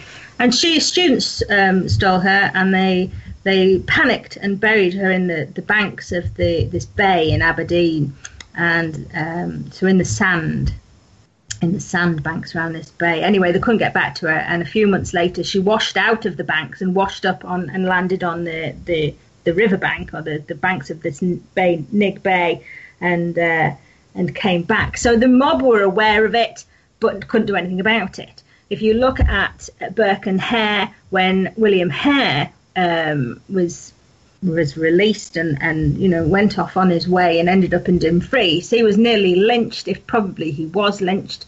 So the mob would have got him there. There's big riots in 1742 in Edinburgh and rippling throughout the whole of the anatomy period. But we'll take you to 1742 in Edinburgh, and we'll put you in there, and we'll say that you have been given a warning by the mob first. They know, they've seen bodies in a shop of a doctor. Martin Eccles is who you've been supplying, funnily enough, and he has had this cadaver spotted through the window of his shop, and the local people are up in arms and they smash all his windows. Okay, they know who's stolen the cadavers. You two, obviously, are prime suspects. No, not us. They're after you. They go around to your house, especially you, Roe, and they demolish all your windows and give you a warning, okay? The militia have come out and they said, look, calm down, mob. We've given you a warning. You do it again, and we can't, we won't be responsible for our actions. In the meantime, the allure of money is too great, and you go out and you steal the For body. my very sick wife, Ro. Oh my God! Okay, I'm sorry yes. about your windows. Yes. I have a very sick wife because she got sick off of the bodily fluids that were on my body when I came home one night. No. Meanwhile, you've got into your little cart, probably. Just you on your own, Ro. You're the accomplice at this stage. I'm sorry, I don't know your name. Oh, Shelley. Shelley. Shelley. Yes, so thank I'm at home with my sick wife. You better You- go do you this are. job on your You own, are. Ro. You are. And so you're hot-footing it about 7 miles out of Edinburgh, because there's a little boy that's just been buried. And you go and you grab him, and you get him under your arm and trot back to Edinburgh, and are caught going through the city gates, okay, with him under your arm. Ro, So how the mob could finds you? out about Oh my this. God. Yeah, the mob finds out about this. It's not you that's really caught. It's not you that's really the mob is after. The mob seems to target anything that you've touched. So anything. This is still rumbling on from the body that was found in the doctor's offices, doctor's rooms. Still rumbling on. So anything that's been touched. So there's the sedan chair is put on to the bonfire and burnt. And there's, I can't remember if it's going to be your house. I don't think it is your house, Rose, so you're all right. But a house called Resurrection Hall, built on the proceeds of body snatching, is demolished. Okay, and you are fleeing through Edinburgh with the constables, trying to get to the jail before anything happens to you. And you get there, and once you've been tried, you're banished for 7 years. But you're a lucky one, because some of the body snatchers where the mob gets hold of, they're pelted with mud. There's one body snatcher that has to actually throw himself into the back of the police like cart, where the cadavers that he's snatched are in the bottom of already, and he has to launch himself in there and lay on top of all these dead, clammy bodies, just to escape the riot, the fuel of the mob. But 9 times out of 10, things would have been smashed and destroyed. There's a case in 1862 in Sheffield, Ward's End Cemetery, a corrupt sexton. He sells, well, he doesn't, oh, does he? Yeah, kind of sells bodies to the local anatomy school, and when they come back in to be buried into the churchyard, there's a fake burial process that takes place. The money exchanges hands for a fake burial certificate, and then he throws them into this pit. And the mob, when they find out, demolish the house of his lodger. He has a house in the graveyard that he's rented out to somebody, and that gets demolished. And then the next night they go to his house, which is off site, and they take all his furniture out and put it all into one room in a house and set light to it. His wife just escapes before it's too late. And so you would have been, you could have been, if you were caught, you would have been lynched. I don't know of any that were caught, so you could be okay. I see something here about whipping. Yes, Whipping. public Oh, flagellation. Yes. Not many of them got whipped. There's just a couple of whippings, so don't get too excited. But that was public humiliation, really. Public humiliation. Wow. Mm-hmm. Yeah, nothing really. There's that one in Scotland that we've just been talking about. The where it's Euro actually that's whipped out of Edinburgh and banished from Scotland for 7 years. I'm getting the short end of the stick of this whole deal. The only thing that comes, I'm just the only person that doesn't have to stick their face into the face of the dead body. That seems to be on Shelley, but everything else I seem to be catching the grief on here. I don't think this business plan is going to be acceptable for me. I might have to pass on this. So, yeah. But Ro, No, Row. there is no but row here. Uncle Row. Well, all right. So it sounds like this won't be a business venture to be making some money on. I'm very grateful for your education in allowing us to explore this possible business venture. We've had better ideas. I do want to ask you before we go, though, and we can just do it in passing if you want to. No, you're right. We've made many references to Burke and Hare without actually talking about them that much. But I talked to you through Twitter, because that's how I found you through Twitter, was that Burke and Hare really weren't all that they were cracked up to be. They're just the most famous for whatever reason. So if you can give us a quick dime store tour of who these two people were and why maybe they have this mystique to them and why this popularity when they really weren't that big of a deal. They weren't actually like real grave robbers, yes or no? They weren't grave robbers, despite what you read. To me, the only reason, and I think probably to a lot of people, the only reason they are called body snatchers or grave robbers is because they sold bodies to an anatomist at the height of the body snatching scandal. So there's never once did they lift a spade, never, all of these sensational stories that you read that they decided to miss out the middlemen and had a wonderful business plan and save themselves some labor. None of that is true. They were two Irishmen that suddenly, I wouldn't say they were down on their luck. I think they were kind of ticking along, and like all of us, a little bit more money would always go nicely in hand. But they fell on their feet when one of their lodgers died, and they said, "Well, we've heard that you get decent money for them. We'll go and sell him." And I think it's probably the surprise of the ease at which they got £10. I think they got for the first body.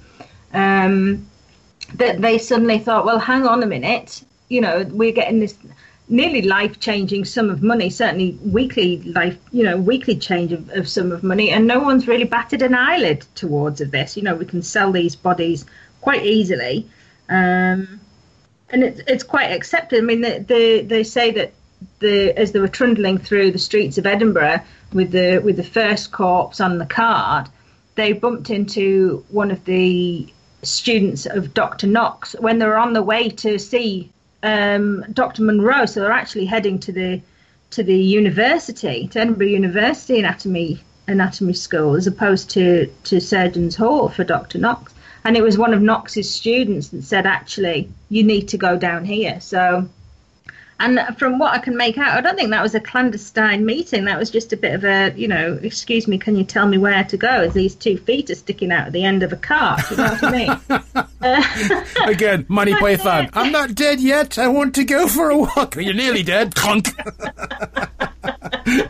But there's no, I mean, you see them popping up in random places. I mean, I'm from North Yorkshire. You can probably tell by my accent, which is I'm 6 hours from Edinburgh, and I've read a case that's about an hour up the road where Burke and Hare was stealing cadavers from there and selling and shipping them up to Edinburgh. I mean, and there's no.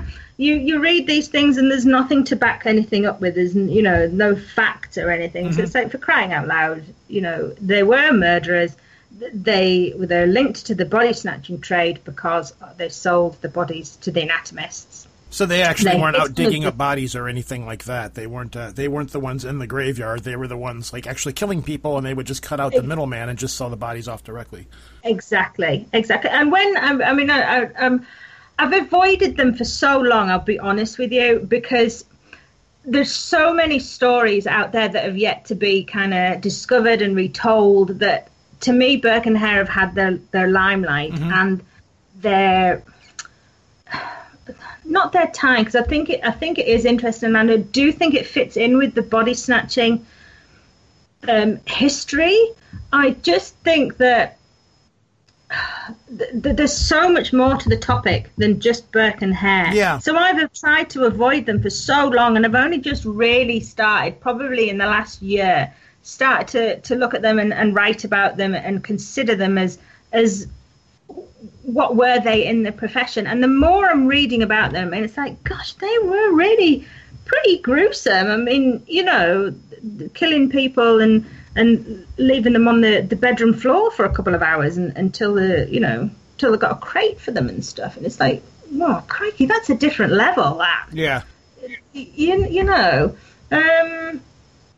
Is there anybody that I have to pick my terminology here? Is there anybody in the whole grave robbing thing that you've researched that really sticks out prominently to you? I don't want to say with reverence or anything like that, or taking a liking to, but like of all the grave robbers and stuff that you've researched, who sticks out the most to you that actually does that should be getting the credit or more of the attention or more of the infamy besides these two? Oh God, that's a good question. I think that the Borough Gang has been drastically under researched. I think it's been researched well, but everything that you read really about the gang in London is the same stuff. And it's like these guys held a monopoly in London, and the things that that they did, it's got to be more than what we're just reading here. So to do all of that, and then this bit can't go on the record. I'm applying for a PhD in body snatching, but that's top secret.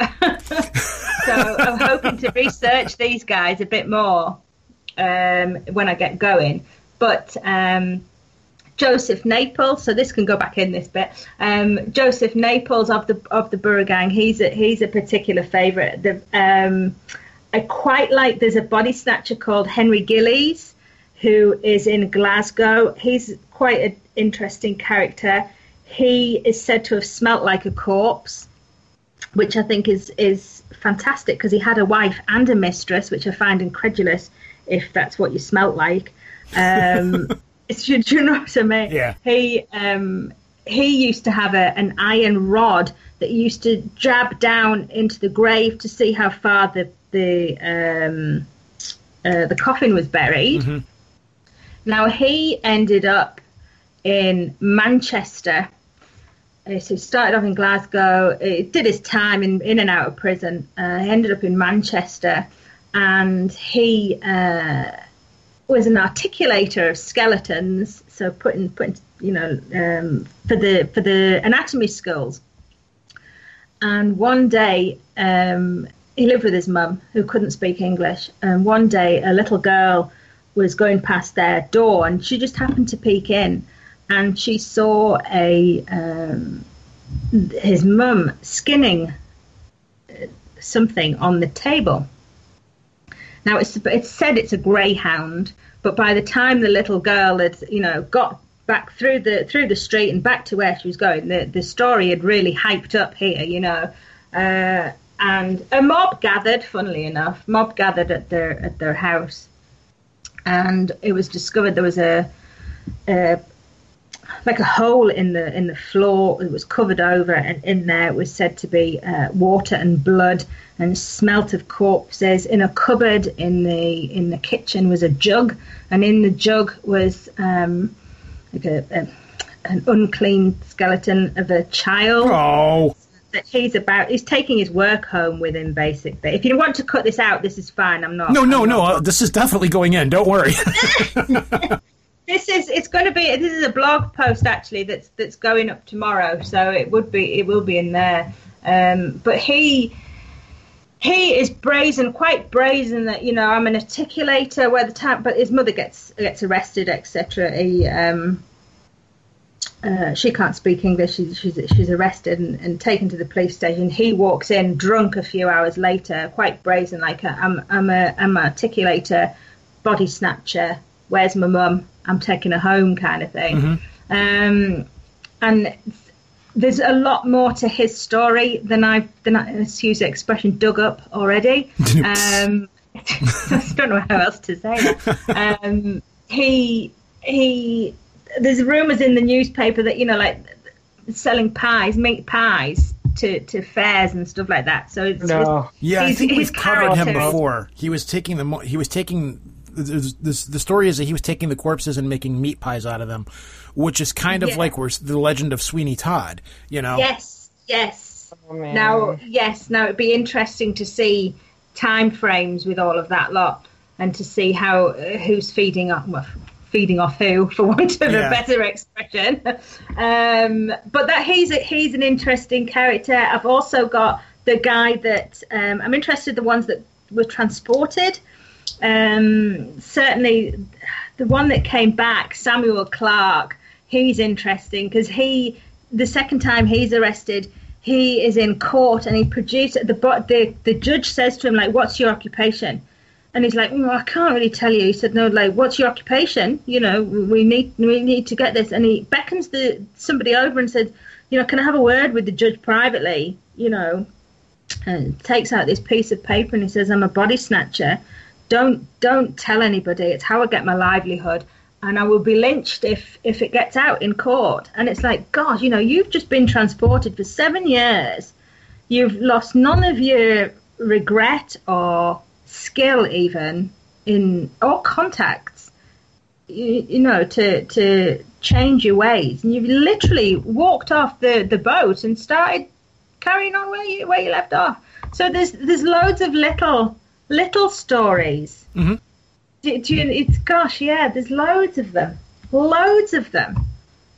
And maybe God, his wife was sick.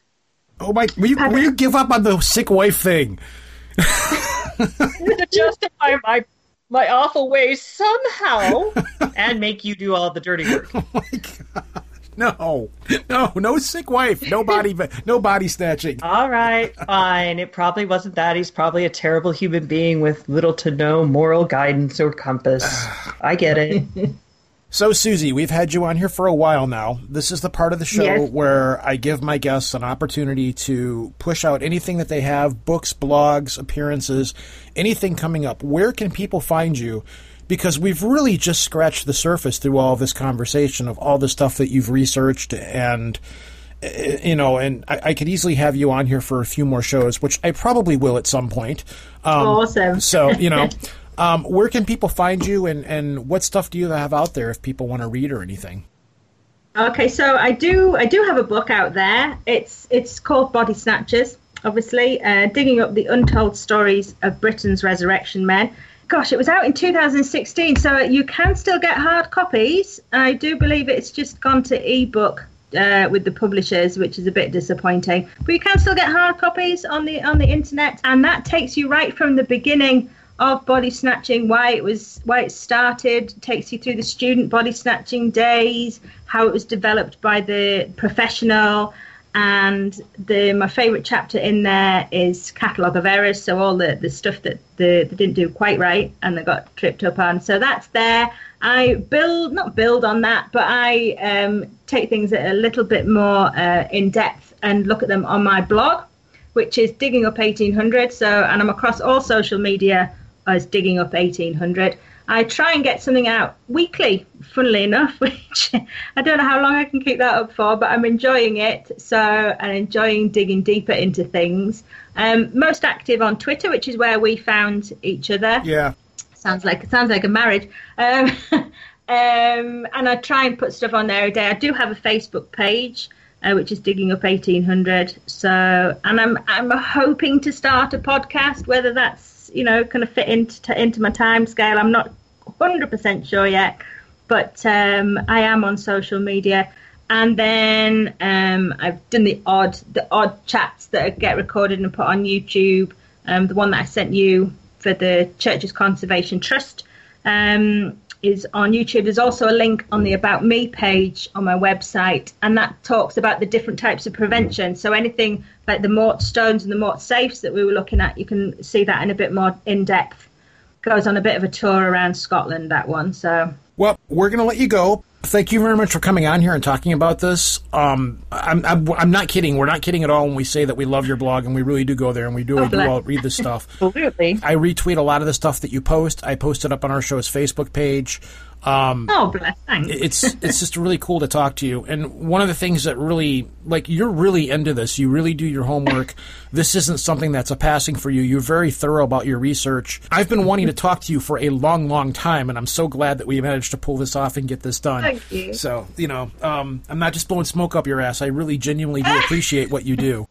What's a medical cure that, you know? Yeah, what do you know the story behind that? Out of chance, I knew it was something to do with that, but I didn't know exactly what it was. Do you know the specific reason? I know it's weird. It's a weird question to ask you since we're talking about course robbing. It's Project Archivist. You know, it's like of 10 course, o'clock at we'll night begin here. with dead bodies and then end up with ass. Okay.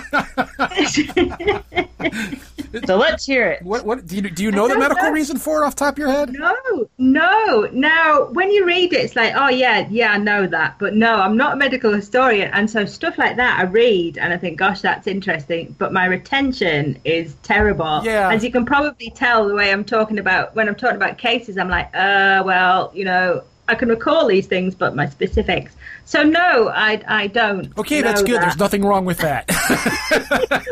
But I do know that it was a thing, and I'm not sure quite how well I'm not. Yeah, the visuals that I'm getting right now are just not. All right. Man. So apparently it is known as a smoke enema. They're used in the 17th and 18th centuries to treat bowel obstruction, constipation, strangulated hernias, colic, and even to resuscitate stillborn babies. Wow. And I'm not windows. quite certain how successful this is. Wow. Now we know. So, Go, Gadget Google. all right, sweetie, we're going to let you go. Thank you again for coming on here and talking to us. This has been a blast. Thank you. Thank you. It's been awesome. Thank you ever so much. Hello, everyone. Let me tell you about the Apple for the Teacher podcast. I'm Anna Thomas, a teacher and your host. So you're probably thinking it's about reading, writing, and arithmetic, right? Well, think again. It's a fresh take on true crime, where you wouldn't expect to find true crime. In schools. Yes, schools.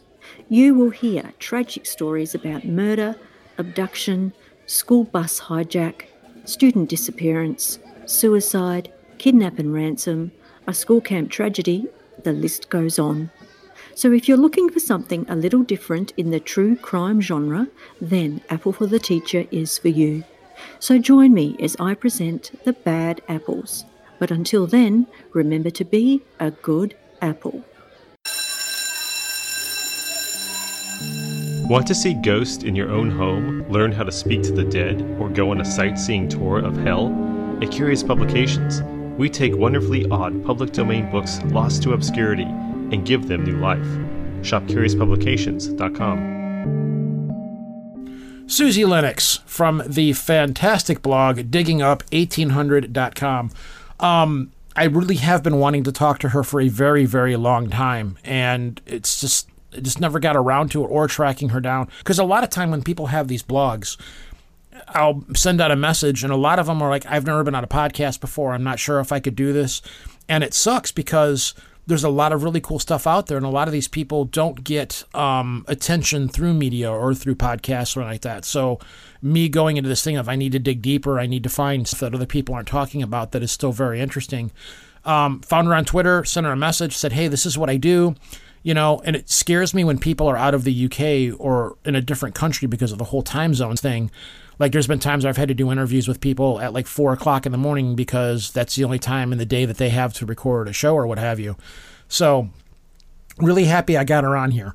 Now, before we go any further, I have to say something real quick. On the Project Archivist page on Podbean, I have a listener on there that always posts my shows and stuff, and I never respond to them, and they go by the name Clock of Life. Clock, I do see every post you post on there. Thank you so very much for listening and responding. I wish I could, but for whatever reason, it won't let me log into and respond to comments that it puts up on the shows.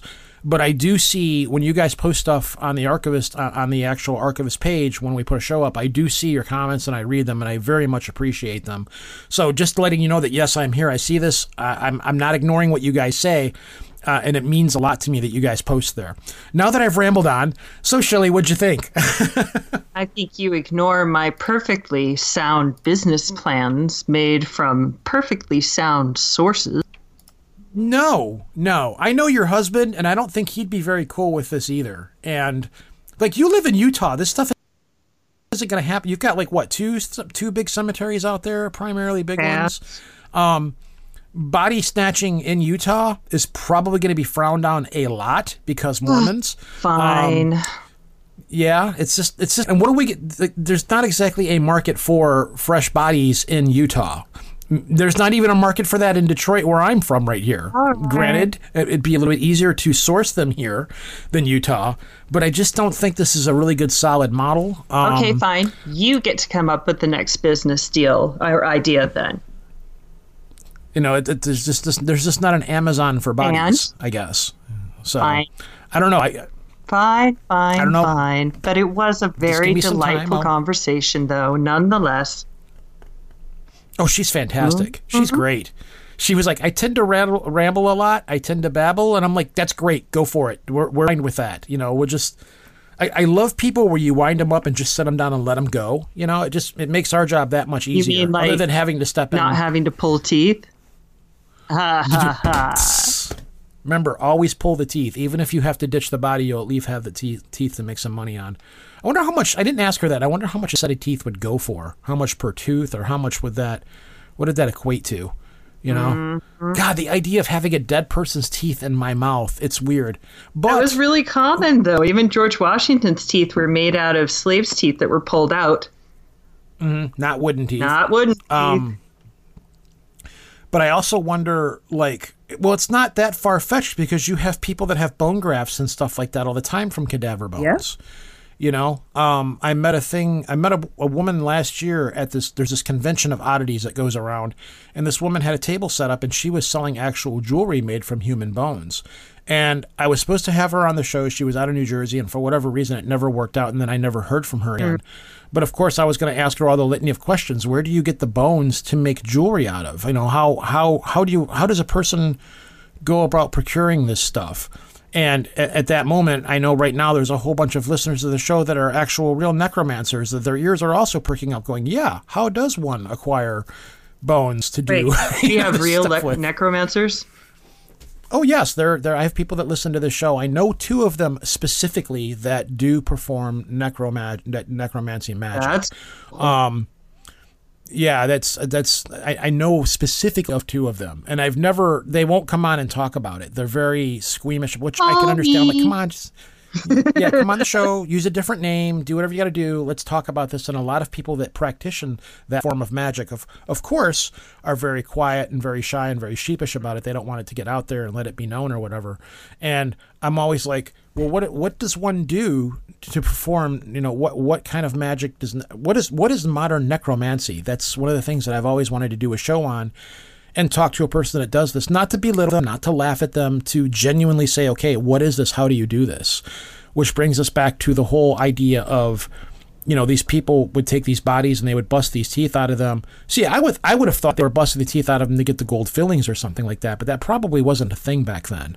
So, you know. Yeah, that would be really fascinating. There's a lot of different types of magic and a lot of repercussions for practicing that kind of magic within those communities. Mm-hmm. So knowing the consequences, knowing the outcomes and stuff like that, the fascinating topic. But this was also pretty fascinating, and I would love to hear from everyone what their thoughts were and what kind of questions they'd have for her. Yeah, post them up on the Archivist page, or find her on Twitter. You know, she's under Susie Lennox, so you can find it on the body snatching page that she has. Again, Another great site if you're bored at work, or if you're just sitting around and looking for something to do, grab your tablet or your phone and check out her website and just sit back and do some reading. So thank you very much, absolutely, Susie, for coming on here and doing this. It was a lot of fun. It was great to finally talk to you. But I think that's it. Are we done? Are we good? Are we all set until we figure out what our next show is going to be with you? Yes, I must go take care of my poor sick wife. Oh, my God. Take care, sir. You too, sweetheart. This is Rojan from Detroit. Peace out. Shelley, it's up to you. Whatever you want. Bye, everyone, from your resident living dead girl. Peace.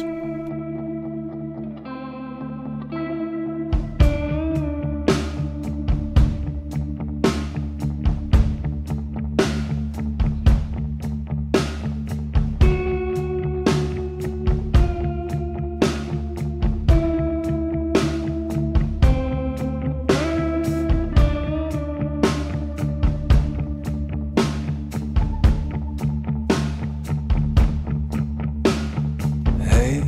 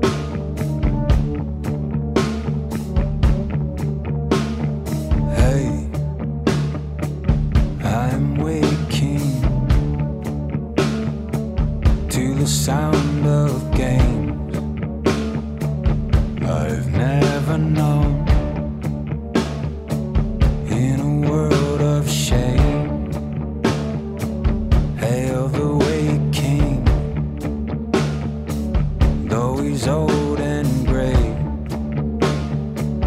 The body moves, but the mind's unchained.